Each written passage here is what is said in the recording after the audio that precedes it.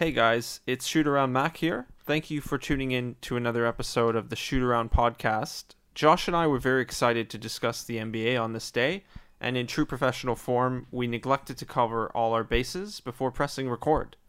We apologize for the quality of the audio this week and are taking measures to ensure this does not happen again. Thanks guys, keep shooting.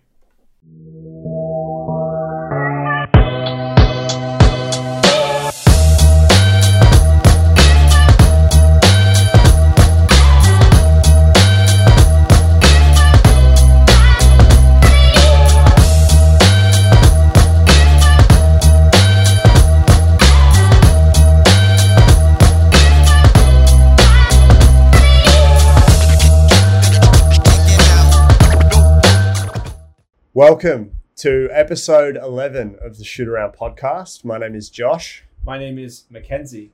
We apologise for missing last week. That was a last minute cancellation due to unforeseen circumstances that had me attending an event that I could not get out of, or I would have been murdered by my partner. It was just a busy weekend. It was not a good weekend for everyone involved. Yeah. We appreciate you guys reaching out and saying, like, what are you guys doing? Yeah. Where are you guys? It was crazy. We have nothing to do here. Put a podcast out. Just put a podcast out of you guys breathing into the mic. We would have appreciated that. But sorry, we appreciate that feedback, but we just couldn't do it. We didn't have the time. So it was a rough week. But thank you guys for your constant support. All of the people out there that, if you do enjoy the podcast, please let us know. It's becoming increasingly difficult to find support.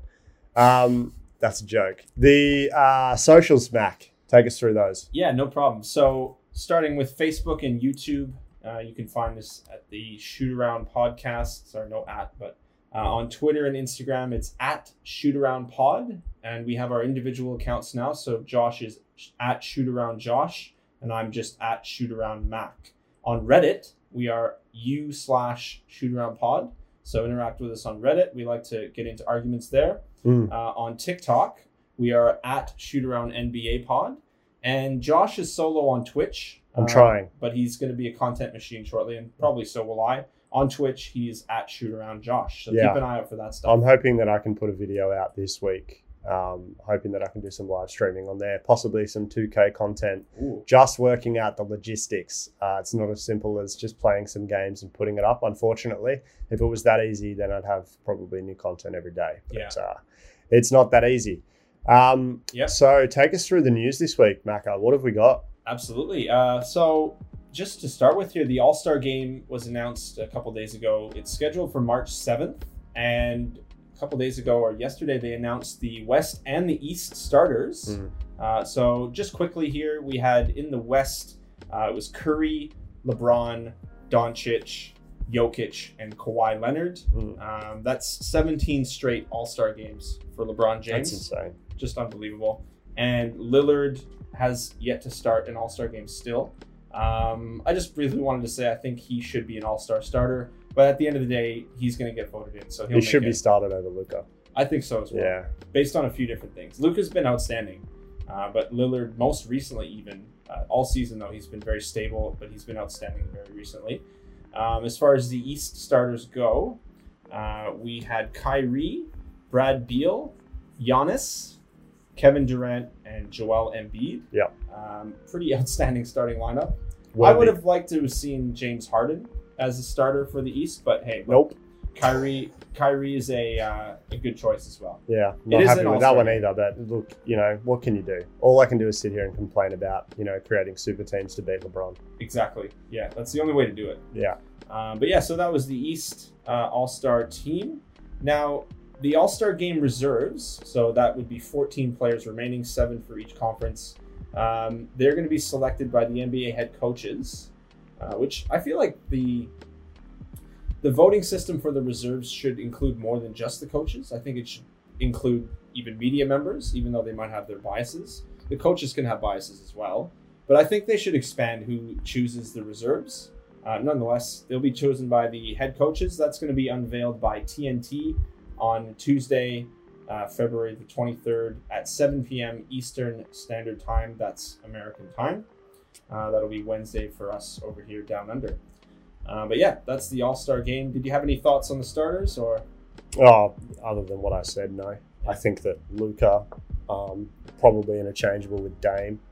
I think other than that, there's not too much to say about it. It's pretty close to all our predictions, but it was obvious from the fan voting what was going to happen. Yeah, well, that's the thing. Doncic and Lillard tied outside of fan voting, and fan voting put Doncic over the top. Yeah. So, yeah. I mean, it's a fan-driven game anyway. I understand it, although I still thought Lillard should have started. Look, it's international too. It's really good exposure for the league internationally, so I can see why, Luka would be a starter regardless of fan voting or, any other voting. They need more international recognition, and I mean, 4 out of the 10 players selected are international players. So, yeah, it's really good for the league and really good for the NBA internationally. Absolutely. I was going to say, like, Luka would have an entire country of Slovenia basically voting for him, so I'm not really surprised. And Joel Embiid, huge following in Africa. Yeah, Cameroon.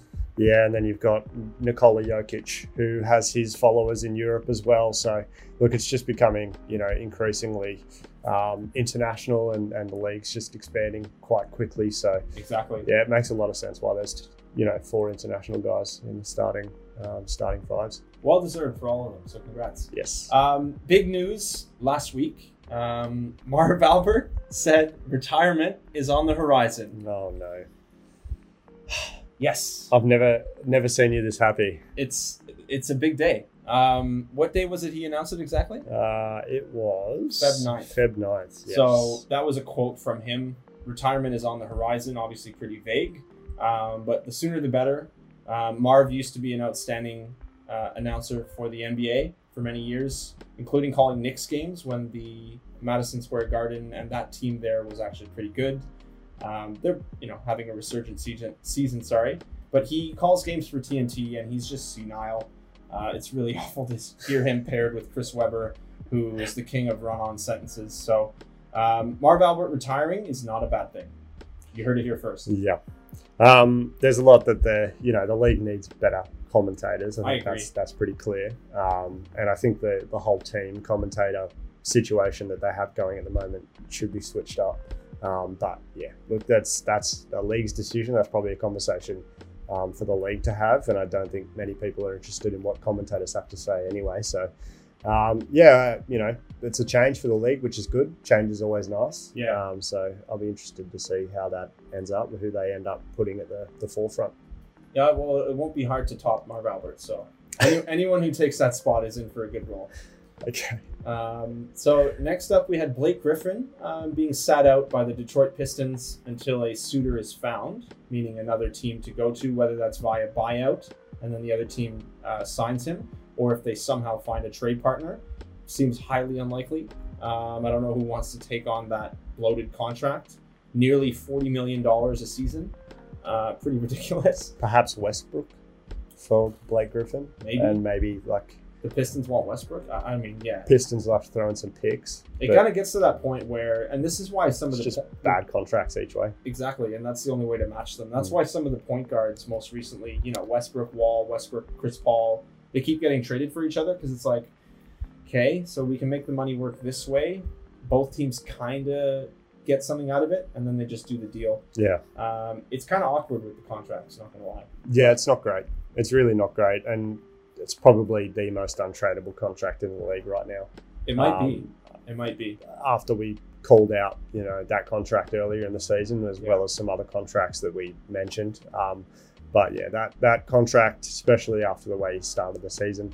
Then again, he has said that he doesn't want to play in Detroit anymore. So maybe going to a new franchise will, liven up his career a little bit. Yeah, I guess we'll find out. My mic was just really low there. Yeah, that's okay. Doesn't matter. That's okay. We sorted that out. Yeah. Okay. Next up, also Andre Drummond of the Cleveland Cavaliers is being sat by Cleveland until a trade partner is found. Again, hard to find a partner for Andre Drummond. Well, the league, a lot of players have now come out and slammed the Cavaliers and the Pistons for, basically putting a hold on these guys' careers. Yeah. Andre Drummond, I think, is 26. Let me just fact check that. So it's still early in his career. he has a long way to go, and he's now missing out on some of the most. He's 27. He's now missing out on some of the most important moments of his career. He's supposed to be, coming into his prime. He's entering his prime, yeah. And now Cleveland are like, well, we're not going to get anything for you if you leave in free agency. So let's just sit him until we can get a better player. Yeah. The good thing is the demand for rebounding centers probably has never been higher, especially in the East. With Miami, Toronto, Brooklyn, all of these teams really struggling on the boards. So there's an opportunity there for him to get picked up. Mm-hmm. But how much would a team be willing to give up for a guy that's being paid that much money, who's an expert rebounder and doesn't offer much more? Well, that's the thing. There's a lot of talk around the league about what his value actually is. Obviously, he's had, on the surface, pretty impressive traditional stats. He leads the league in rebounding by a fair margin. He's averaging just under 20 points a game. He's always among the leaders of combined block steals, which I always find very impressive for a guy of his size. He's very quick with his hands and with his feet when he gets switched out on players and what have you. But his motor is also very high, and that's why he goes after rebounds and plays pretty decent defense. At the same time, when I was looking into some trade partners for him, for example, Kyle Lowry comes up a lot because they have matching salary numbers. But at the same time, what you're giving up in Kyle Lowry may not be equivalent to what you're bringing back in with Andre Drummond. And as I said, his traditional stats on the surface look impressive. But then as you dive into how he actually impacts the game, there's a lot of evidence that he is a legitimate empty stats type of player, especially offensively. He's one of the highest usage players in the league and isn't super efficient. For a big guy, I think he shoots under 48% from the field. Yes, that's just under. Yeah, it's not great. He shoots 59% from the free throw line, which is much better than early in his career. But he also, just for his usage rate and for his inability relative to other centers to finish in the paint, is a little bit underwhelming. And also, when you throw him the ball, he kind of is like a black hole. So depending on where he goes, he might just fit into a system where he doesn't need to be high usage. And like you said, he can just be a big guy who does big guy things, like rebound the ball, protect the paint, and just generally wreak havoc on defense. He doesn't need to necessarily focus on scoring as much like he has in Cleveland. And I think that would be good for him to kind of know his role and play it well. He's part of my hot take later in the episode. I think that the demand for rebounding in the NBA has probably never been higher, as I said earlier, especially in the East, where it's significantly weaker than the West, which we'll also get into. But I think that the opportunity for Andre Drummond to go to a better situation has probably never been higher. And look, he's either going to go in free agency and make a good amount of money, definitely not anywhere close to the contract he's on now, but he'll make a good amount of money. And has the opportunity to really develop a career for himself as a career double guy. I think there's going to be a good suitor out there for him, and I can see Cleveland buying him out. Full stop. I don't see any team wanting to give up the equivalent of assets for him because the return may not be as great. But if Cleveland buys him out, there's going to be plenty of teams lining up to sign him at a discounted contract. So look out for that. I can't see him being bought out only because Cleveland want a return on him. Like that's the whole reason why he's on the trade market right now, is because they know he's leaving at the end of the season. He's basically said, this is my last year in Cleveland. And the opportunity for them to get something back on him is, it's pretty good. It looks pretty good right now. If they can pick up even a second round pick for him, they'd be pretty happy. Okay. Yeah, I mean, I can see them shopping him around and maybe some team bites on him, but I can also see absolutely no bites coming for Cleveland, and then they have to make a decision. They may not get a return, but at least they can make him happy and they can sort of divorce from him in a decent way. Yeah. A morally correct way, I suppose. Anyway, good luck to Andre Drummond on the trade market, not getting to play. Let me just also call out franchises for sitting players. I really don't like it. Okay. I think it's you're in wrong. alignment with Draymond Green. I'm 100% on Draymond's team. Yes. Draymond Green's team. I'm on Draymond Green's team. I'm on the green team. Yeah. Look, I love Draymond Green. I love that he's outspoken. There's some nuances to what he said that can be discussed, but I'm not prepared for that debate. So we'll leave it. You've got your opinion. That's cool. Okay. I'm ready to bite. Go.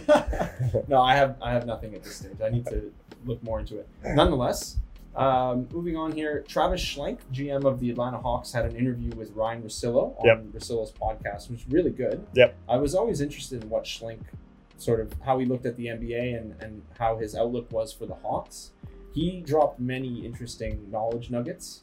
One of them included basically saying that the team really missed DeAndre Hunter because he's been out with injury. His versatility, his size, his ability to score off the dribble and shoot the ball, play defense. He's been pretty invaluable, arguably one of their 3 most valuable players. So with him being out, I was just surprised because I didn't know he was of that much value to them. I would have thought someone more like, Collins, and then obviously have Trae Young, Clint Capella, but Schlenk reckons that DeAndre Hunter is their unsung MVP this year. I would agree. So him being out has coincided with them struggling a little bit, which is unfortunate. But pardon me. Schlenk also mentioned that the team hasn't actually held too many shoot-arounds this year. So that's affected the way, obviously, you get into rhythm, you get to practice your jump shooting. Players like, Cam Reddish, Bogdan Bogdanovic, all those players aren't getting the reps that they normally would during an average season, a regular NBA season. So it's been a bit of a struggle for that team in terms of getting consistency. And that's, again, unfortunate. They probably aren't the only team that's been saddled with a tightened schedule, so they can't schedule as many shoot-arounds. And the logistics of things just make it very hard. Also, he mentioned having to do the testing every day just eats into the time. So basically, it's created an up and down effect with this team and the shooting. I thought it was interesting because now we're the shoot-around podcast talking about shoot-arounds. Yep. And essentially, with the lack of our podcast last week and with the Hawks coming out and saying they don't schedule shoot-arounds, there's just not enough shoot-around this season. It's really unfortunate, and we apologize for that. If you need more shoot-around, feel free to donate so we can make this a full-time job and really, start to really give you more shoot-arounds. Should we include our BSB and our account numbers in the description? I'll include the account numbers here. Here. I think you're editing this week, so good luck with that one. Yeah, we'll figure it out. Yeah. Now we're going to move on to just some observations. Davis Bertans dropped 35 on 9 of 11 Latvian shooting. laser.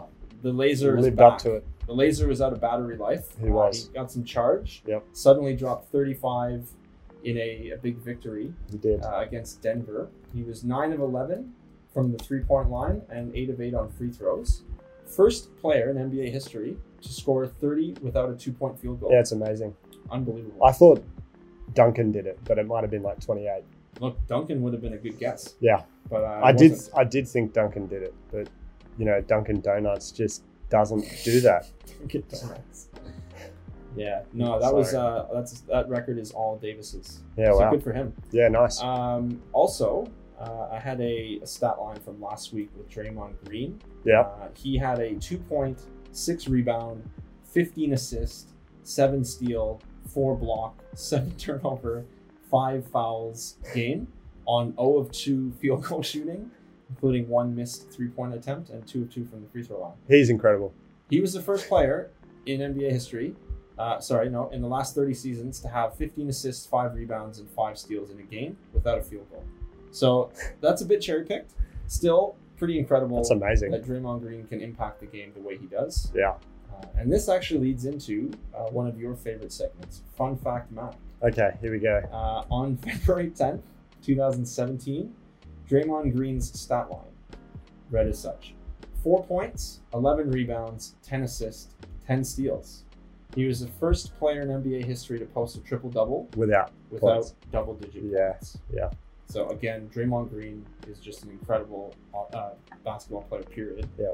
His impact on the game, you could argue, can't even be measured in stats. But can't. He puts up lines like this. The box score is just not even close. But that's, his stat lines are so strange. Like every time you look at him, it's like, 1 point or 8 rebounds, 4 assists, and then he might have like 11 steals and 2 blocks. Like he's just nuts. He's strange, but he impacts the game in so many different ways. You know, there's not many guys that can give you stats in that many categories, and he's not worried about scoring.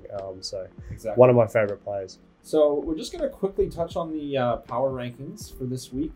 So this is going back to the last one. So the rookies, we'll start with the rookies. We're going to snap through them this week. Yeah, I think that the real interesting thing that people find is the Instagram posts. Yeah. They get off on those. They love those. Yeah. And then they can argue on there. Yeah, with us. So last week, or the last power rankings we had, LaMelo was number 1, followed by Tyrese Halliburton, James Wiseman, Cole Anthony, Tyrese Maxey. So there's actually been 3 changes this week. Yeah. And at that point, special shout out to Patrick Williams. Now, this week, number 5 is Patrick Williams. He's made the list. He's been really consistent for Chicago. Emmanuel Quickley comes in at number 4 for the New York Knicks. Amazing. He's incredible. Really good. He actually isn't even averaging 20 minutes a game. Yeah. And he's among the 5 leading rookie scorers. Yeah. So big shout out to Emmanuel Quickley. Anthony Edwards, I believe second in scoring for Making me eat my words. He's playing really well at the moment. He's getting the minutes and he's improving game by game, honestly. If you watch his highlights from the beginning to now, his understanding of the game has really improved. Yep. Number 2 remains Tyrese Halliburton. He's holding very strong.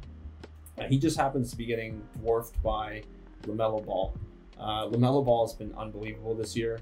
Since he's gone into the starting lineup for the Charlotte Hornets, he's been incredible. He's leading all rookies in points, rebounds, assists, and steals. So. I've actually got a fact about LaMelo Ball. Oh. Did you know? Fun fact, Josh. That he is the leading jersey seller in Australia.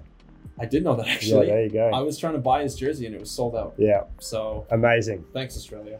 Yeah, nice work, guys. Putting a American poster boy at the top of our jersey sales. It's good work. And it's funny, too, because there was a lot of controversy when he was here playing for the Illawarra Hawks in the NBL. There was a lot of people saying he was a selfish player.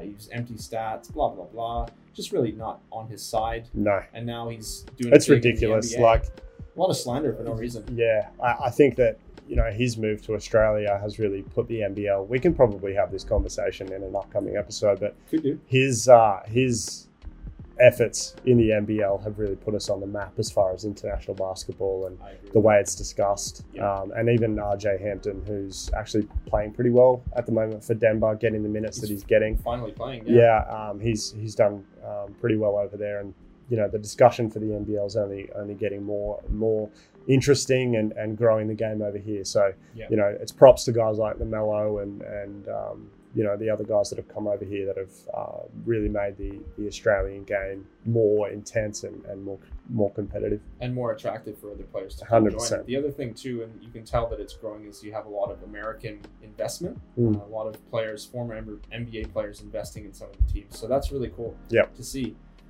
Moving on to the players. So the last power rankings, we had number 5, or we'll just go from the top. We had Nikola Jokic, LeBron James, Joel Embiid, Kawhi Leonard, and Kevin Durant rounding out the 5. Now, honorable mention that week went to Stephen Curry, just missing the top 5. This week, we have Stephen Curry at number 5. He's been at the 2015-2016 level in terms of his play when he was the unanimous MVP. His numbers have eclipsed those, I believe, even just slightly, if not matched them. And he's really carrying the Golden State Warriors to their record. They actually have, I think they're 3 games above 500. So they've been playing good basketball Special overall. mention to Oubre's improvements as well. He's actually started playing decent basketball in the last couple of games. Yeah, he had that big 40-point game on Dallas. He did. I think in his last 5, he's averaging like 25 and 5 or something like that. So he's doing pretty well. Good for Tsunami Papi. Number 4, Damian Lillard, who, as we mentioned, didn't make the All-Star starters, but he has made our top 5 MVP ranking. That's more important. Much more important. You're welcome, Damian. Yeah. Number 3 was Joel Embiid. Remains Joel Embiid. Yeah. Number 2 remains LeBron James. And number 1 remains the Joker, Nikola Jokic. We had a little bit of a heated argument over text about who should be number 1. I kind of hinted that LeBron's been doing really well. Yeah. Understatement. But Jokic remains at the top for different reasons. I think it could change with Davis being out for a little while now, Yeah. I think we'll really see LeBron put the team on his back and start to wear that badge a bit more. The scoring and everything falls on him now. So I'll be interested to see what he comes up with. You know, that logo pull-up doesn't do him any favors. Yeah. But no, that was that was awful. That was special. That was Special. prime LeBron. I'd give that a special. Yeah. And then also him being locked up by Lou Dort and throwing up an air ball. That was another big one. True. Yeah. But everyone gets locked up by Lou Dort. He's Actually, except Lillard. Lillard torched him the other night. Yeah. But nonetheless, Lou Dort, special shout out. The teams. So last time we had number 1, Utah Jazz. Number 2, Los Angeles Lakers. Number 3, Los Angeles Clippers. Number 4, the Philadelphia 76ers. And number 5 were the Milwaukee Bucks. They are Just missing the cut. Yeah. They've been bucked. terrible. Number 6 last time was the Brooklyn Nets. Hang on, just let me interject here for a second. Uh-oh. While you bring up Milwaukee, Now what? what are you rating that trade now? Which one? The Holiday for Bledsoe. Well, Holiday's been injured recently. Yes. I still rate it the way I should rate it, which is a win for the Bucks. Okay. Cool. Bledsoe's been good. That's fine. I mean, you could argue that they would have lost some continuity and some camaraderie when you trade a guy that's been there for a few years, Bledsoe that is. But when you add in a guy like Holiday, as we discussed, the defense actually improves, even though Bledsoe is one of the best defensive backcourt players in the league. Holiday's even Not better this than season. him. Maybe not this season. Yeah. Holiday's even better. He's also a better offensive player. Yep. And he's able to switch on more players on defense as well. So I still think Holiday wins there. I was the just Bucks curious. Nothing's changed. No. Okay. I think where they, and we can get into this afterwards, we've got some Giannis talk, but I think where the Bucks have gone wrong is the rest of the team. But we'll talk about that in a minute. Okay. So this week, the top 5 is Phoenix Suns at number 5, the Los Angeles Clippers at number 4, Philadelphia 76ers come in at number 3, the Lakers come in at number 2, and the Utah Jazz hold strong at number 1. They started the season 4-4. They are now 24-5. Incredible. I know. Really it's is. unbelievable. It really is. And they have won 20 of their 24 games by at least 10 points. It's crazy. It's quite amazing to see really the way impressive. they're playing, and that's huge testament to the coaching staff over there. Even more to Mike Conley for his resurgence. Yeah. And then Jingles, Just jingling. the GOAT. Next thing I wanted to talk about was a little segment I kind of made up on the fly. I call it the NBA GM Bachelor's Party. So essentially, if the salary cap and the trade restrictions were completely suspended, which means you don't have to match salaries by like 5% or whatever it is, what move are you making? So you get to let loose for one night, like a bachelor party. I think a lot of people would have some good opinions on this one. I'm curious to hear what people think. So please let us know on all of our platforms. Come give us a shout on Reddit and downvote us to the realm of hell. So money doesn't have to match. You don't need to bring into draft picks. Yeah, okay. So you can do whatever you trade want. Whoever you want. Now, the trade should be within reason. I should say that. Yeah. So as an example, I wrote, you can't trade Stephen Curry for Kendrick Nunn. Okay. Not to diss Kendrick Nunn, but nope, that trade's never happening. Okay. So that type of trade is not allowed. Do you want to go first? Yeah, I'll go first. All right. I'd trade Duncan Robinson for LeBron James. And the Lakers win that one, so... Okay. I actually didn't want to research this because what I really wanted to do was think of something on the fly while we were watching this, while we were recording this, and think of something that could assist a franchise. And I think that the only one that I could really come up with would be Jamal Murray to the Toronto Raptors. Ooh. Okay. Adding more scoring and adding a point guard who can get you those points, and is still that he's that lethal offensive threat, but he can also give you a little bit of defense. I think that he'd be the guy that you'd swap for, off the top, maybe Fred VanVleet, maybe, but that's a trade that goes both ways. That's a trade that would probably help Denver. It'd give Toronto a little bit more size in the backcourt. Okay. But, Fred VanVleet's one of the best one-on-one defenders, pound for pound. I do like Freddie. Yeah. That's a tough one. I actually like the idea because Jamal Murray, I think, as much as Denver probably loves him, they paid him $35 million or whatever. Giving him a new situation, kind of getting him off that stale Denver situation could be beneficial for him and for the player that comes into Denver. Getting to play with Jokic, they're going to improve, I think. So that's a fair one. I like where you're going with that. Did you have anything else to add with that trade? Another one I'd like to see Andre Drummond go to the Boston Celtics. Okay. So the guy, I really think that the Celtics should look at moving off Kemba Walker. So possibly trading Kemba Walker for maybe Sexton and Drummond, possibly needing to throw in some picks there because that's not going to work for the way that Cleveland are valuing Sexton right now. But it could be Garland coming back in return, which I also don't mind for Boston. It makes them younger. It gives Garland a new opportunity, possibly better coaching staff, better situation for him, and allows him to get to the rack a bit more. And also Drummond adds that rebounding that they're missing. It'll also give them an opportunity to move off Thompson or Tice, depending on who you get more back for, which would be Tice. I don't think that's even close anymore. That's an interesting one, actually. That one makes a lot of sense. Maybe not for Cleveland because they might value Garland and Sexton. But nonetheless, I like where you're coming from with that. My trade was straight up Karl Anthony Towns to the Golden State Warriors for James Wiseman. I would love to see Towns on the Warriors. I think because the Warriors are in win now mode, they don't have time necessarily. Time is a relative term in this stage for Wiseman to develop into that championship level big man. Towns is arguably already that. He can shoot the ball. He can defend the paint, although he has a lot of room for improvement there. And he's a pretty decent passer.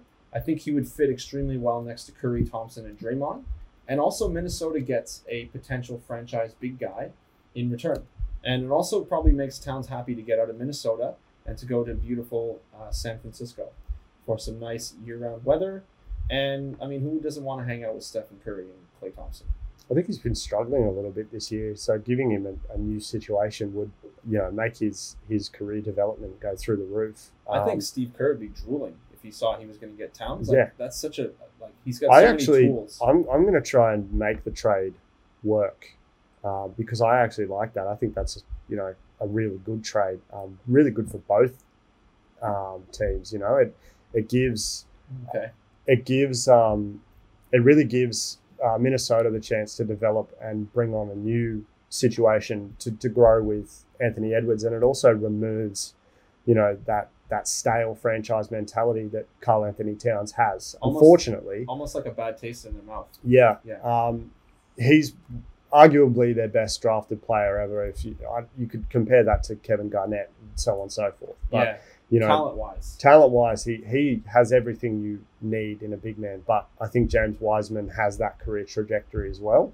So let's look at Karl Anthony Towns being traded to Golden State as a serious trade. Okay, the bachelor party's over now. It's back to all the wives. This is reality. Yeah.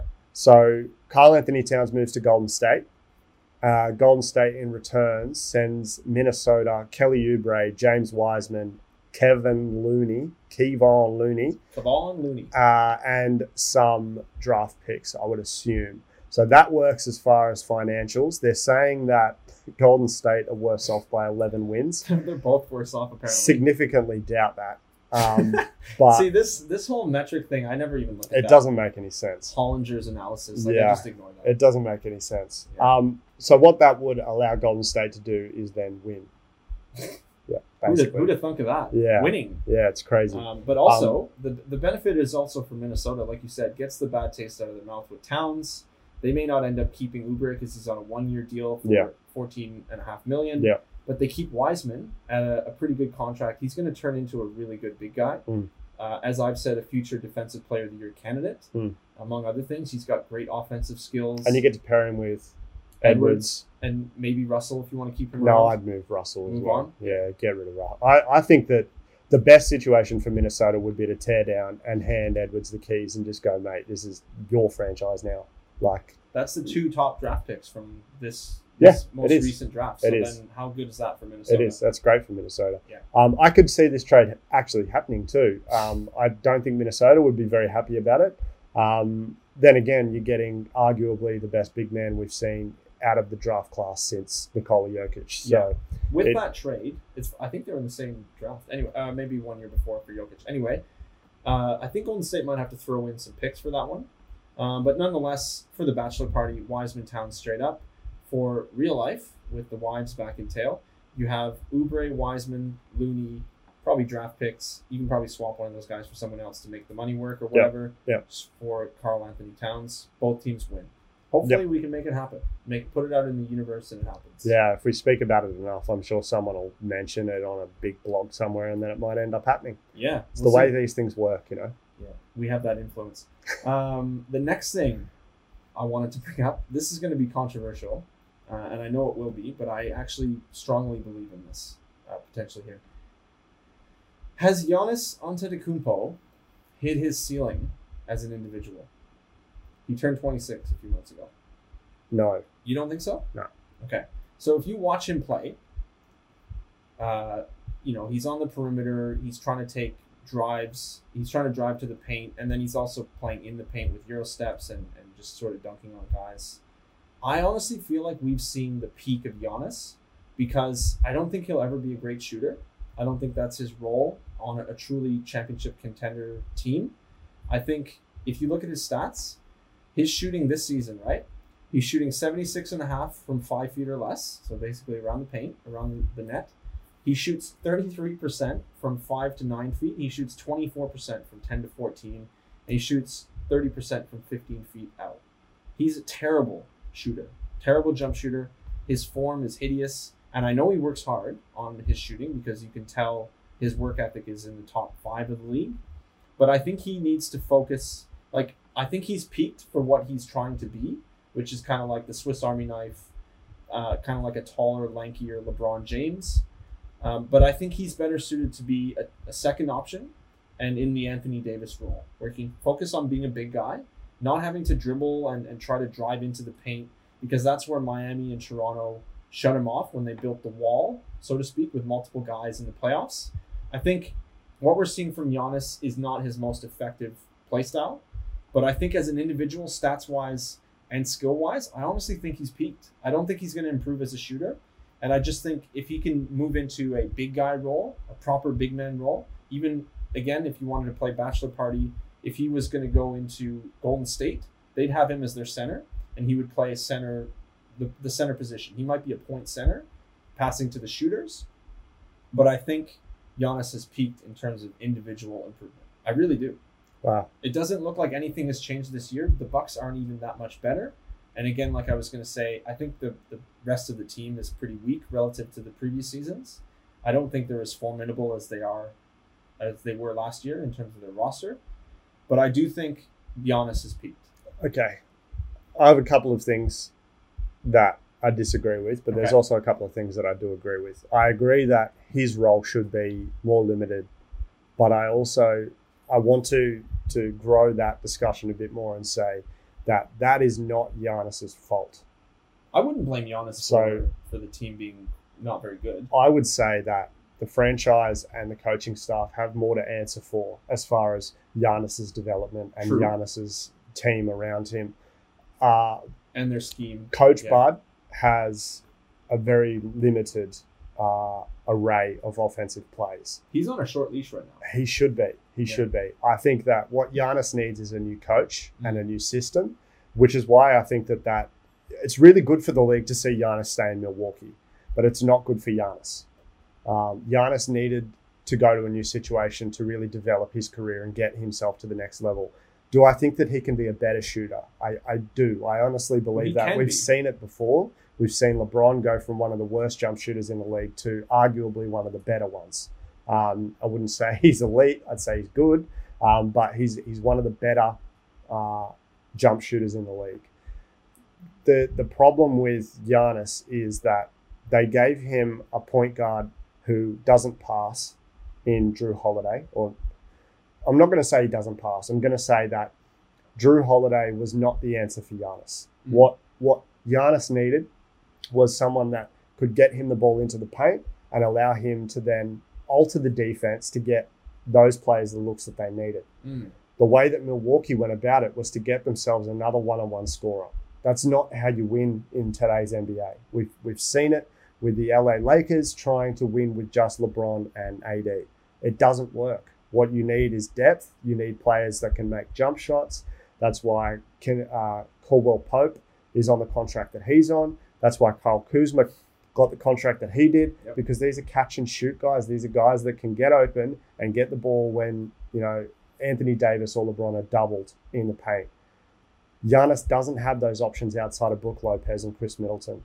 Chris Middleton's also a better one-on-one scorer when he has the ball in his hands and he's dribbling. He's not so much a catch and shoot type of player.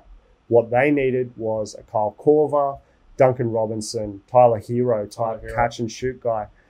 He's from Milwaukee. He is from Milwaukee. Yeah. He is. He's a Wisconsin boy. Good pick. But the franchise needs to do more for Giannis. I think that his development would be better served with a different head coach, with a better situation. And I agree with you that his role should be limited to a center role where he gets the ball in the paint and is able to make a read on defense, similar to the way Jokic plays. But Jokic likes to play inside the paint and then work his way out, whereas I think the other way around would be better for Giannis because he doesn't have that jump shot threat yet. Not even close. There's no threat from him to shoot. If he's shooting, the other team's laughing. Yes, please shoot. As I just read through his stats, they're embarrassing. I think they need to simplify his role to get the most out of Giannis because he's trying to do too much. And again, you're right. That's probably not his fault directly, unless he's demanding to be the guy that also handles the ball, rebounds, defends the paint. He won Defensive Player of the Year last year. That's no joke. But if he can focus on being the Defensive Player of the Year and also on offense, focus on being in the paint, his shooting is atrocious. He shouldn't be shooting jump shots. And I don't think he should be trying to dribble drive all the time. Like I said, he's trying to be LeBron James when he's better suited to be Anthony Davis. I think the other thing with Giannis is his defense on the perimeter. It's good, all right, but it's not at an elite level. He is best served in the paint, both offensively and defensively.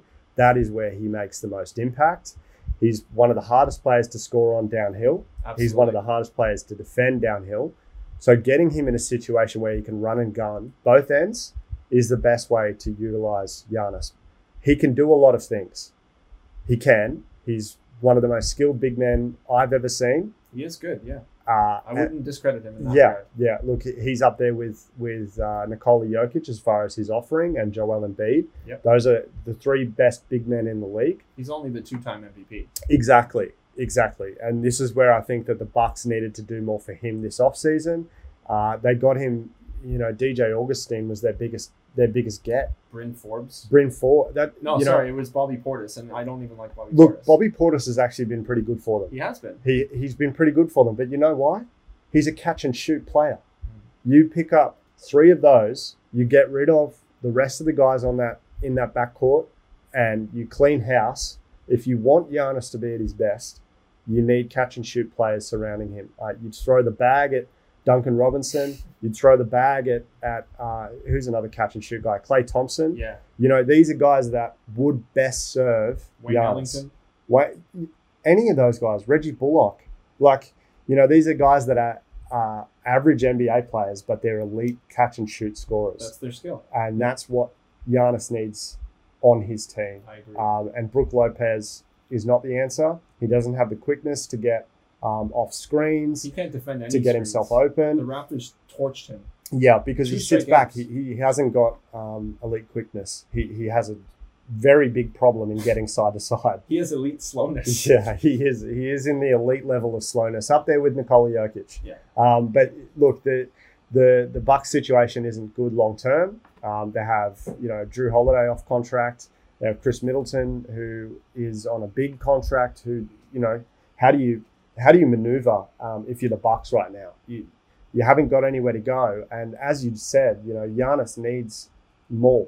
He needs more to be the best player in the league and to not have won anything outside of 2 MVPs and a Defensive Player of the Year award. He is an elite player. but he's not in a good situation. I agree. He is an elite player. Again, like we said, he's a 2-time MVP.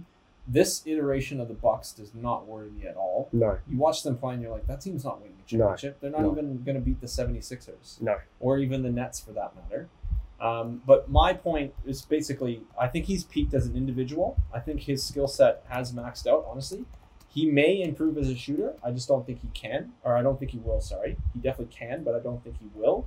And I think he's best served to have a simplified role on a team that's properly placed around him, or he's placed into a good situation. Like Golden State, for example. Yeah. It's hard to see that happening. Golden State suddenly picking him up, but who knows? The trade deadline could get really crazy. Yeah, look, I think JJ Redick should be a target for Milwaukee. That's another one. He's probably one of the players on the market that they should really go after. Available. He is available. He's made some pretty boneheaded plays recently, but he just needs a new situation. Like New Orleans is struggling. Yeah. The Van Gundy coaching assignment is not playing out very well for them. So far, it hasn't been amazing. I think they can still pick it up, but nonetheless, there's a lot of room for improvement there. Maybe don't sign Steven Adams to a massive contract when it doesn't fit. And I love Steven Adams, but anyway, that's the Pelicans and that's the Bucks again. Just a couple more names, sorry, for Giannis's Bucks. Okay, go ahead. Buddy Hield is also available. He might be someone that they bring in. He's one of the elite catch and shoot guys in the NBA. Bogdan Bogdanovic did just sign with Atlanta, but that could be an option that they look at possibly in the next year or so, depending on how Atlanta develop and where they end up. Anunoby, he's not moving from Toronto.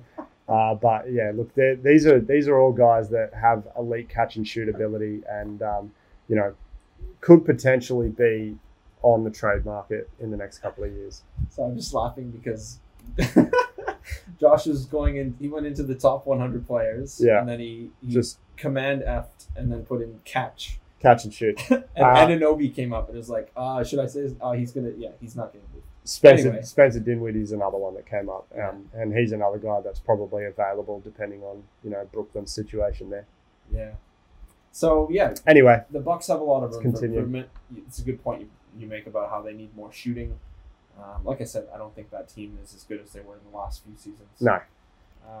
Do you think Giannis has peaked? Do you think he's going to get even better? Let us know. Please let us know on all socials. Yeah. All right, we're moving on to everyone's favorite alternative to Shaqtin' a Fool. Thanks for ratting me out there, by the way, with my control F. I thought that was hilarious. Thank you.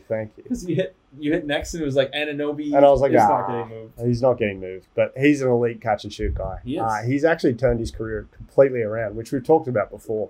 He was not a good shooter coming into the league. No. So for him to develop like that, he also had injury concerns, and he's not had too many injury concerns since then. Yeah. But yeah, congrats to him. Yeah, shout out to OG. Yeah. So like I was saying, everyone's favorite alternative to Shaqtin' a Fool, it's Trash of the Week. It's almost even better. It probably is better. Yeah. I mean, look, if Shaq's going to come at us with petty comments, that's on par for Shaq anyway. Yeah. But I wouldn't be surprised. Yep. You want to go ahead with yours first? I've got one. I've got a good one. Please do. I don't know if you saw this. It was... Sorry. Wow. B-smack the mic. Oh, my goodness. It's talking back to me. It was OKC versus Denver Nuggets, and Jamal Murray was making his way up court. It was an end of a quarter, and he threw up a Hail Mary 3. And Hamidou Diallo decided that he didn't want that in the bucket, and so he jumped up and swatted it out of the sky. The problem with that is it's a goaltend, and they counted the 3. It wasn't in the clutch, was it? I didn't even see the score. It was that bad. Let me just double fact check this. That's hilarious. Yeah, it's bad. It's really bad. I haven't seen that too often. So that's a good one. Yeah, I don't know why he decided. It was nowhere. It wasn't near the rim. That's the biggest thing, is that it was on its way down. It wasn't near the rim. And, you can't really say that it was a intentional goaltend. Like he wasn't taking it away because it was a block opportunity. He thought it was the end of the quarter and the ball went up after the quarter had ended. And so he just swatted it out of the sky. Yeah, he had a brain fart. Let me just find the video here. Oh, there it is. All right. Can't wait to see this blooper. Yeah. So it goes inbound. So it's Denver. Jamal Murray's falling out of bounds, throws up a Hail Mary, and that nearly went in too. It did nearly go in. Yeah, so it came off the backboard, and then he touched it. And then he went, "Oh wait, I'm about to get done." He's like, "I shouldn't have done that." Yeah. Wow. It's bad. That's a straight. He was on the other side of the rim too. Yeah, it's really strange. So, is it above the cylinder? That's the thing. Well, yeah, it looks like it's. That is so strange. It looks like it's actually going to hit the cylinder. It looks like it's going to hit the rim. He just shouldn't have touched it. Period. He shouldn't have touched it. It probably wasn't going in, and the fact that he touched it means that the offense was charged 3. The defense was charged 3. They ended up losing. So it was at the end of the third quarter, and it arguably cost them the game because they ended up losing 97-95. Wow. So you could probably point at any situation in that game where a player's made a mistake, but that one cost them 3 points in a 2-point loss. So that's a bad one.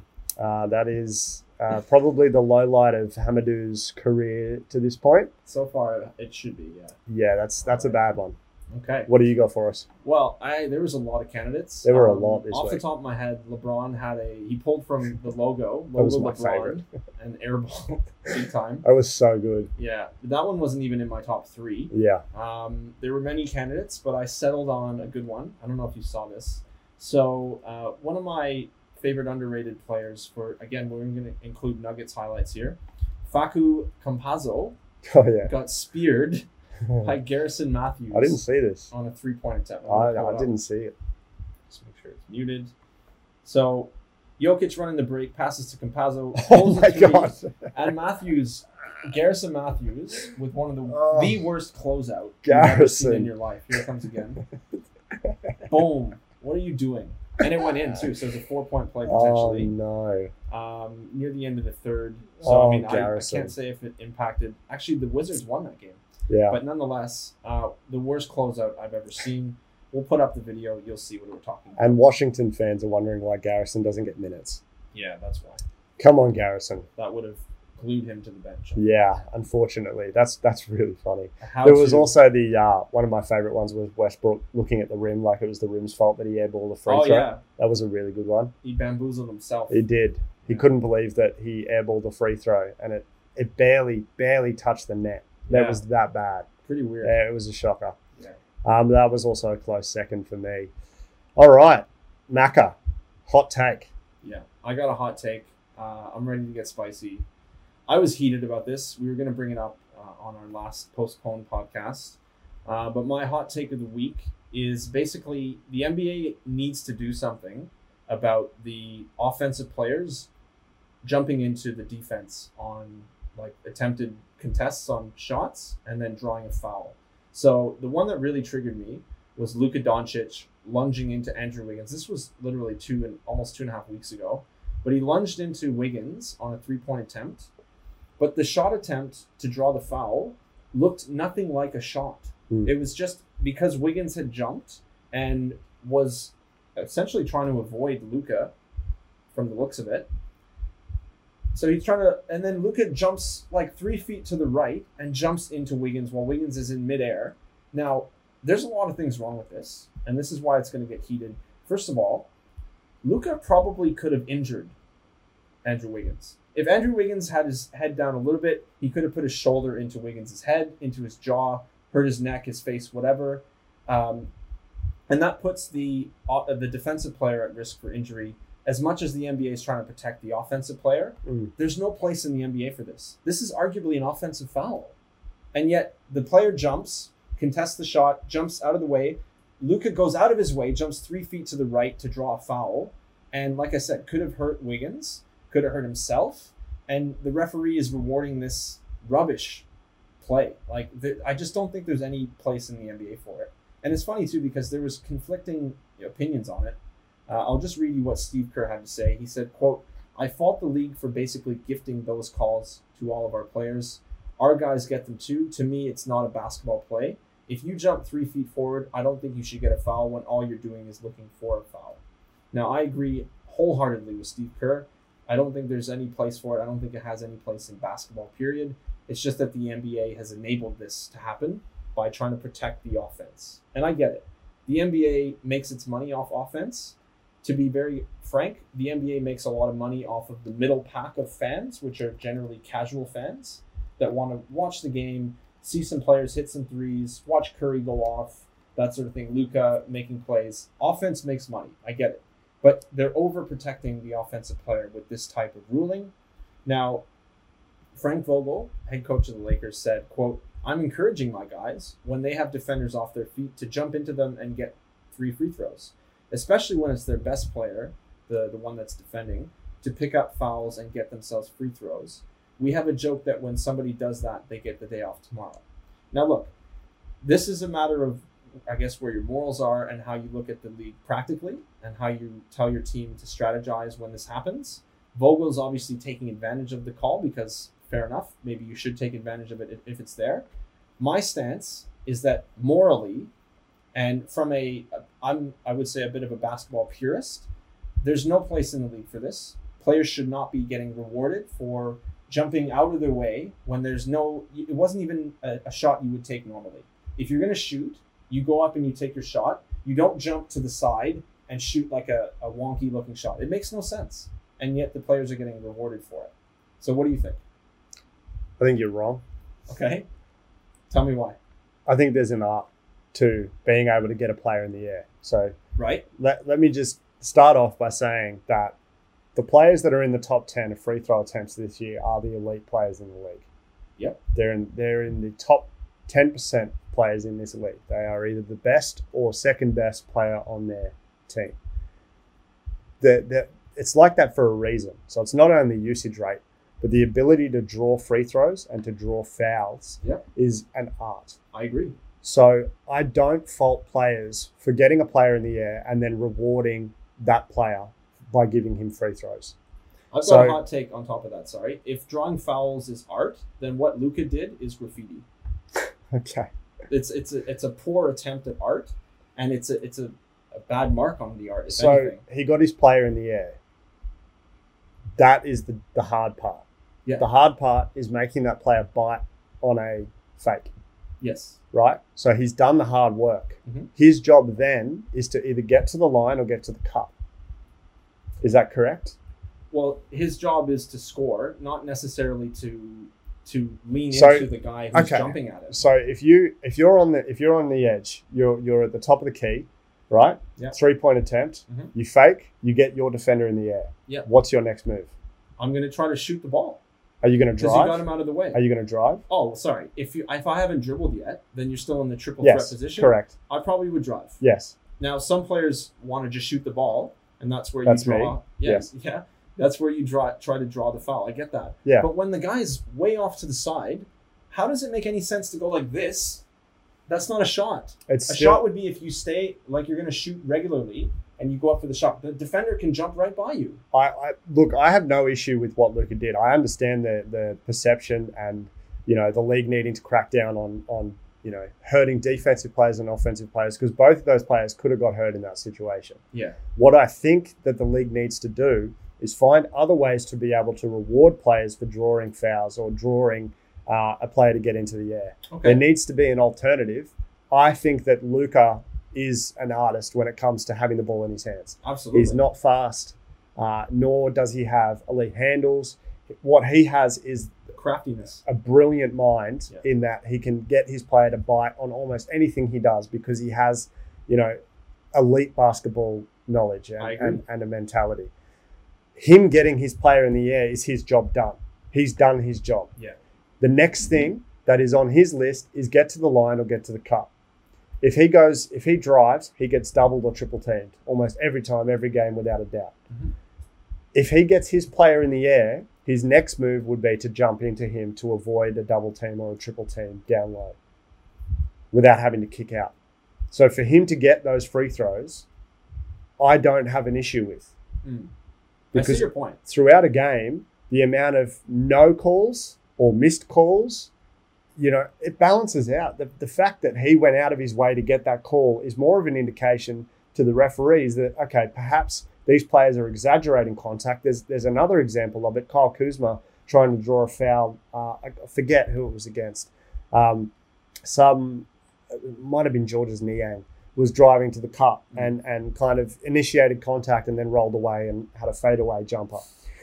What Kyle Kuzma did was accentuate that contact and fall backward. Yeah. But he stumbled backward like 20 feet. It was way too dramatic, and it was classic Kyle Kuzma. But this is the player's way of trying to draw a foul and draw that contact because the league is becoming more and more complacent with contact inside. And that's why players like LeBron and players like Luka Doncic are complaining so much, because the league is going, no, they get calls all the time.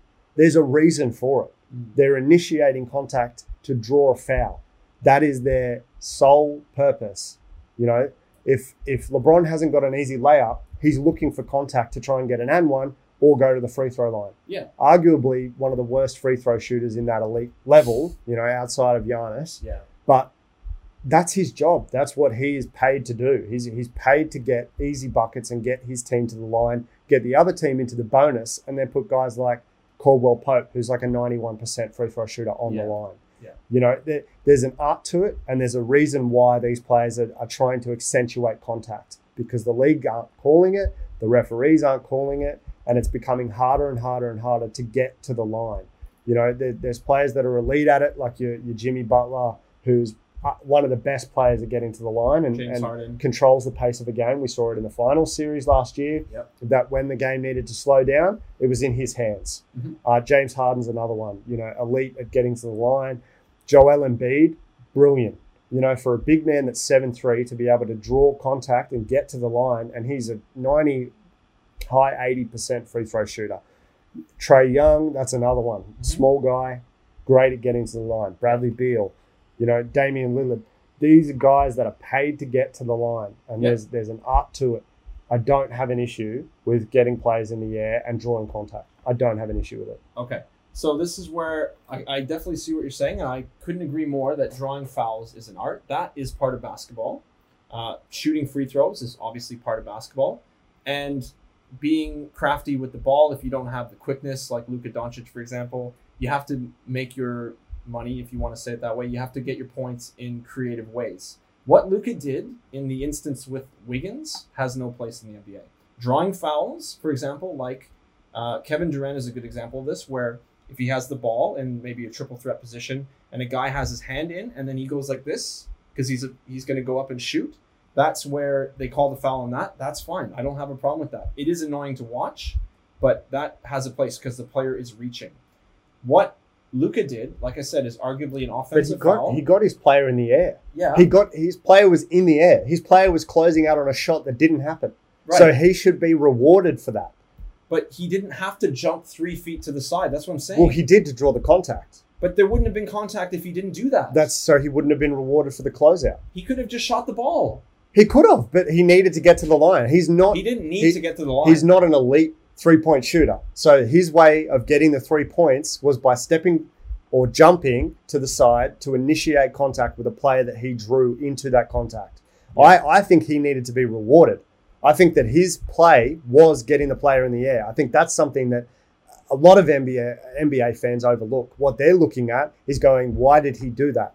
The answer is simple. He was getting his 3 points. He was getting the reward for the work of getting Andrew Wiggins in the air. That is years and years and years of practice and repeated action to be able to draw a player to get into the air when they know that is what that player is trying to do. Right. And Wiggins a great defender. Absolutely. So to get him in the air and then to draw that contact was a difficult thing for Luka to do. I agree with you. It's dangerous. I agree with you. That's not even the strongest part of my argument, but yes, it is dangerous. What I'm saying is there's a sanctity to basketball, and this is encroaching on that sanctity. There's a set of unwritten rules that you shouldn't, like, I just feel like it's wrong to be doing this. I understand what you're saying. Reward the player for drawing the defensive player out of position. Fine. But if you're driving into the basket, driving towards the basket, and a guy bumps you, or if you lean into the guy like that, that's even debatable, but that's drawing a foul. What Luka did was pump fake and then Wiggins was going to jump by him, right? Like I said, all Luka had to do was either shoot the ball or pass the ball. I don't think he should have been rewarded for jumping 3 feet to the right into a shot when that's not a normal motion of shooting, and yet they give him free throws on that. You could do that all the time. And again, you can punish the defensive player for jumping out of position, but Wiggins was contesting the shot. He was he was playing defense, and then he was going to avoid Luka by jumping sideways if you watch the video. So on both sides of it, I think, like you're saying, it's an art to draw the fouls. That's fine. But it's also, there's an art to closing out and there's an art to playing defense. You could argue Wiggins shouldn't have jumped. Fine. He could have just closed out like a normal closeout without leaving his feet. But I definitely do not, I'm going to dig my heels in here. I don't think Luka should have been rewarded for that. And I don't think any other player should be leaning into this. It's pathetic. I really think it's pathetic. The way that they're calling these fouls. I don't see that the reward is in him drawing the foul. I think the reward should be on the fact that he made a player bite on a pump fake. And that's the reward. The reward is then that he drew the contact after that, albeit unusually and not in a shooting motion. He drew the contact. He deserved to get to the line. All right. I think we should move on because we're not going to agree. We're going to continue to have that back and forth. Yeah. My hot take of the week is that staying with Luka Doncic and the Dallas Mavericks, that it is time for the Dallas Mavericks to explore trade options for Kristaps Porzingis. Ooh, I like that. He is a shooting guard in a 7'3" body. He's afraid of contact. He doesn't set screens. He's pretty thin. He's really bad at blocking out. He is arguably the weakest big man in the league. And that's not saying he's a weak player. Like, don't take that out of context. He's not a player that initiates contact, nor is he a player that is happy to bang down low with, Joel Embiid and those guys. What Luka needs is a big man that's happy to set screens and a big man that's going to roll to the rim and actually impose himself on the opposition's defense. Be the big man that's going to back Luka up when he's in the paint. I'm trying to think of who would be a good fit for that. Do you have any examples? Miles Turner, Andre Drummond, a guy that's going to bang down low, actually initiate contact, and then roll out. Julius Randle. There's a bunch of guys that you can name and roll around with. But yeah, I think that it's time for Dallas to go away from the Euro experiment a little bit and try and bring a little bit more physicality to the roster. Because it's just not working with Maxi Kleber and Kristaps Porzingis running the 4 and 5. Well, I think Maxi would be a good backup guy. I agree. I would be interested to see what they can make happen with Kristaps. I think the problem is that they like the fit. They just I feel like they might be a bit stubborn to move off of Kristaps because bringing him in is so fresh still. Yeah. And that happens sometimes where it's like, give them some more time. They can work things out. My main issue, and I actually like that take, my main issue is that Kristaps is so frail. He's always injured. He's one of the most injury-prone players in the Western Conference, if not the NBA, on par with a Blake Griffin. Gary Harris is pretty often injured. Those types of players, it's hard to have them on your team because you're always concerned that they won't be playing. Well, that's the thing. Look, the guy's 7'3", right? He hasn't got the frame to support that size. He's like 7'3" and like 250 pounds, maybe. He's a bit too thin. I don't even think he's that. Maybe. I don't even think he's that. I think he's less than that. Yeah. What they need, and something that they've struggled with for the last 2 seasons, is a bully. Okay. So Drummond. They need someone that's going to impose themselves. You look at the series last year against the Clippers. Luka was absolutely battered by Marcus Morris. The only player that really gave him a chance was Dorian Finney-Smith. And look, for all that franchise is trying to be, they're very flashy. They're a show team. Luka Doncic is a poster boy for the league. Yeah. But when you have a player like that, and you go back to the Jordan era where they picked up Dennis Rodman, and unfortunately I've had to remove his jersey for the other GOAT there, T-Mac. Yep. But Dennis Rodman was brought in to protect Michael Jordan. That was his job. His job was get rebounds and protect Jordan. And he did it at an elite level. I mean, I wouldn't mess with Dennis Rodman. I wouldn't go near Dennis Rodman. That works. He's terrifying. I wouldn't be in the same city as him. Look, I've played center, unfortunately, at 6'3", and I don't like it. But I don't mind when I'm playing against guys who aren't willing to initiate contact. That's easy. That's an easy game for me. But when there's guys that are out there that are 6'6", 6'7", that are physical players, which most Australians are, you end up with bruises, and I don't like playing against those guys. But yeah, look, what Minnesota need to do, not Minnesota, what Dallas need to do is assess the roster and add in some bullies, add in some offensive, just powerhouses that are going to set really hard screens, that are going to make your offense more imposing, like Steven Adams. Bismack Biyombo might be a good pickup. He's just an absolute tank. He's pretty good. Frank Kaminsky might be a good add. Nope. He's a poor man's version of a poor man's version of Porzingis. You know what I said? Because I said tank. Oh. Yeah. So gotcha. You add Frank the tank.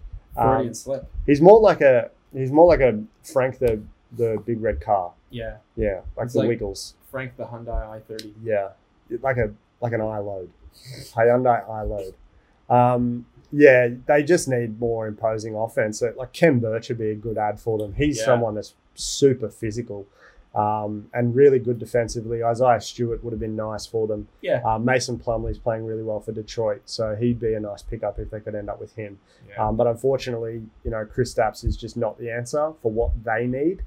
So I think it's time that they move off him. Like, actually, perfect example. It was a game the other night. Forget who they were playing.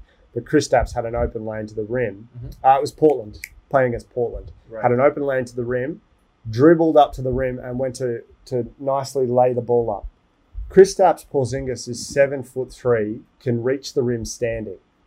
And he tried to lay the ball up. And Dennis Smith Jr. came out of absolutely nowhere. Sorry, not Dennis Smith Jr. What's his name? We'll get it. I don't know who you're talking about. 55. Derek Jones Jr. Smith Jr. Yeah. My guy. So DJJ, airplane mode, came out of nowhere and blocked the absolute tar out of it. Yeah. Nice. Thank you for covering me on that one. Sent it into the 17th row of the stadium. This is a guy that's 7'3", and the guy that's blocking him is 6'6". Has elite athleticism. Try dunking. But just put the ball into the hoop. Just place it in there. That's all you need to do. Like 7'3", are you kidding? Like Boban would do. That's just a show of what they're really missing, and it's that physicality. It's that player that wants to just absolutely rip the rim off. Yeah. It's funny because they tried to get tougher in the offseason. Like you say, they have Dorian Finney-Smith, and they also added James Johnson, who physical. Nobody's messing with. Yeah. He'll karate kick you into next year. Yeah. But nonetheless, John Collins would be a good ad. He's on the trade market. That's someone you should probably look at going to get. He plays with a fire. He sets real hard screens. Yep. He can actually space the floor. He's actually a really good corner shooter. Mm-hmm. But look, the team just needs someone to come in and set a fire. Luka is getting battered almost every game, just gets absolutely beaten up. And we just had that full argument about him. So he's beating up the defensive players. Yeah. He needs someone to come in and really kind of set the standard for the rest of the game and just be like, if you even look at Luka the wrong way, you're going to get a blindsided screen and end up unconscious. Like Steven Adams setting a brick wall screen. All right. Finally, this is a new segment here. I've called it Bucket or Brick. So essentially it's, are you in or are you out on something? Some rapid fire stuff. This is going to be snappy. Bucket or brick. Starting with the Charlotte Hornets making the playoffs. Brick. That's a bucket. I think they'll make it as the 8th seed. Well, that's not even making it. That's play-in tournament. Fair. I still think it's a bucket. I think they'll make it on the back of LaMelo averaging a triple-double. Miami Heat making the playoffs. Bucket or brick? Brick. Wow. From the Miami Heat super fan. I'm sorry. They're just not very good right now. Even with Jimmy Butler putting up, triple-double after triple-double, just really trying to carry the team through. And Bam doing well And Bam playing really well. There's just not enough depth there. Yeah, they need a center. They haven't got one. And Bam's trying to, stretch his game out. I think by next year he'll be shooting threes and we'll actually have a center that can rebound the ball. We're pretty long way off at the moment. Yeah, that's a big brick. That's a West brick. That's a West brick. Russell Westbrook. Russell Westbrook brick. All right. Next up, New Orleans Pelicans in the playoffs. The brick. Really? Oh, the West is tough. West is really tough. If you look at the way that they're matching up right now, Boston would be in the play-in tournament with their record. They're second in the East. Out West, they'd be in the play-in tournament. True. Yeah. It's a tough conference. It's hard out here for the Western Conference teams. I'll say that's a brick as well. I think they'll lose in the play-in tournament. Yeah. Derrick Rose on the Knicks. I like it. It's a bucket. That's a bucket. That's a bucket. Yeah, that's a good get. Yeah, that is a really good get. For their even for their character and the development of those younger players, like quickly working with Derrick Rose is probably the best thing for his career. Just quick side note, the Knicks fans were blowing up that they traded for a 32-year-old, but you're getting so much more with Derrick Rose than, you know, a player. You're getting a guy that can be the face of the franchise. He's passionate. Is an actual leader. Has a history of, you know, pretty debatable history that we may go into at some stage. You don't know about it? Oh, the off-court stuff? Yeah. His whole off-court that was when situation. he was in New York, actually. Yeah, it was. But that was a bit dodgy, but we'll talk about that another time. Yep. Yeah, no doubt. That's a bucket. Just a real leader. Yeah, exactly. Genuine leader. And a veteran. So the team is they've been pretty young and they needed some veteran leadership. He has a relationship with Tibbs, so that's a bucket for sure. Yep. All right, this is a good one. The Utah Jazz as a legitimate championship contender. Bucket. I'm going to say it's a brick because I said in a Persona post that the Jazz are looking amazing. I give them all the credit in the world. They're one of the most fun teams to watch for me because I like the way they play. But I don't think it's sustainable in the playoffs. I don't think they're going to get past the Clippers or the Lakers for that matter if they match up. But only time will tell. See, I think they actually match up really well against the Lakers. They don't have the size. Rudy Gobert. So Conley and Mitchell. Sorry, I should have said Rudy Gobert. I just copied Flight then. His influence knows Rudy no bounds. Gobert? He knows no bounds. Who is Rudy Gobert? Look at Curry, man. Yeah, Rudy Gobert is one of the best defenders in the league, if not, you know, the best paint defender in the league. So he'll do a very, very good job on Anthony Davis. And then your LeBron closer is our man Jingles. Wow. We don't overrate Joe Ingles one bit on this. Nah, mate. He's an elite one-on-one defender. Our man Size, Jingles. Strength, confidence. Plus, not to mention, he's actually really clutch in the playoffs. And the past will prove that. He's one of the best playoff performers in the league. I can see them matching up really well against the Clippers as well. So I want to see the matchup. I just don't think they're a legit championship contender. That's where because they'll kill them on the boards. They will absolutely kill the Clippers on the boards. We'll see. That the Clippers play physical basketball, and in the playoffs things slow down. I would definitely give the edge to the Clippers or the Lakers. And Donovan Mitchell's elite. He is. He is. I would give 100%. He's elite. So for everyone saying they don't have an elite player on their roster, I would argue that they have two. Who said that? Shaq? Of course. There's plenty of people saying they don't deserve to be there. Plenty. Just jump on Twitter, jump on Reddit. Bruh. It's the same thing all the time. Anyway, hit me. All right, moving on. The Golden State Warriors moving on from Draymond Green. Brick. Yeah, that's a big time. I think we've waxed on enough about how valuable and how great Draymond Green is. More than just a stats guy. He's their leader, their vocal leader. He's the heart of the team. Yeah, the locker room leader. He's everything to them. He is literally a warrior. Yeah. I think is a good way to describe him. Yeah. So he fits that team. Yeah. Oklahoma City's rebuild strategy. Bucket. Big bucket. Massive bucket. I was a little bit skeptical of getting 1 million draft picks because draft picks are, by definition, just kind of an unknown. But they actually have a good team still. But they have a competitive team and they have a good culture right now because they have SGA and Lou Dort in the backcourt and Al Horford. And Al Horford leading legitimate in the leader. Just absolutely. I like Darius Baisley out of nowhere. Didn't know I liked him until I watched him play. Hamidou Diallo is one of the better defenders in the league. When he's not goaltending shots, he's awesome. That one. It's going to be on his resume forever, unfortunately. It'll be in like 1% font at the bottom, but it's on the resume. But yeah, definitely a bucket for the OKC team.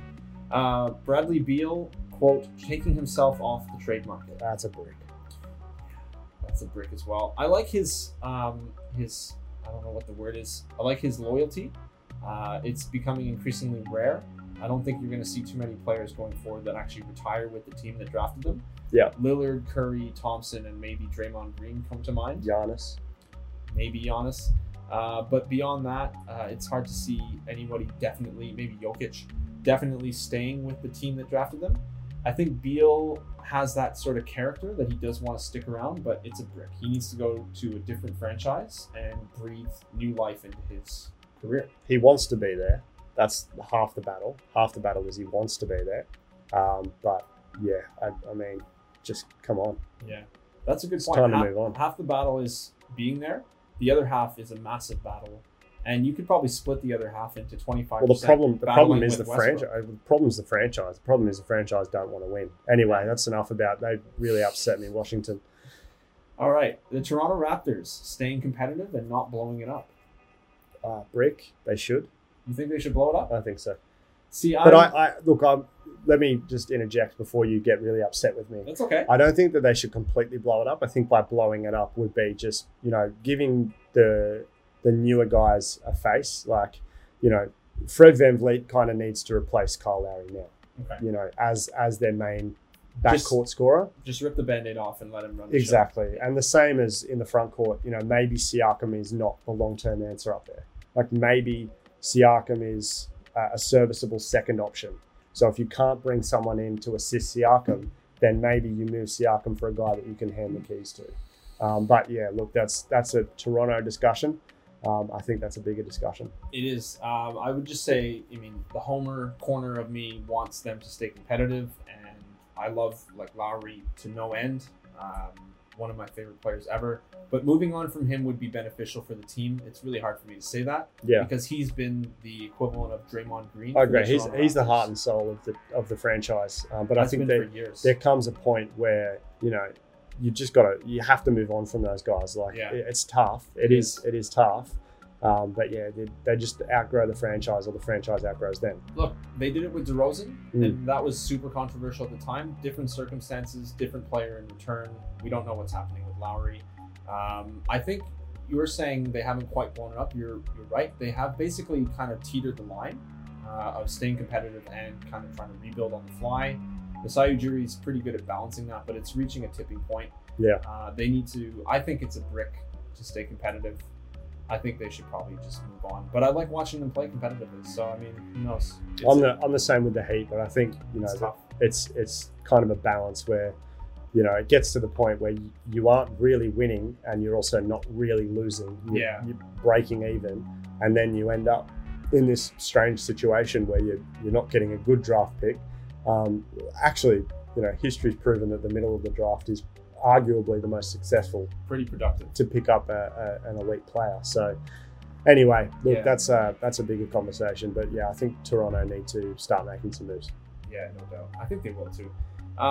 Second last one here, Nikola Vucevic. Is he going to be the most egregious all-star snub? Let me say that again. Nikola Vucevic, the most egregious all-star snub ever, potentially. Brick. You don't think so? I think they'll be worse.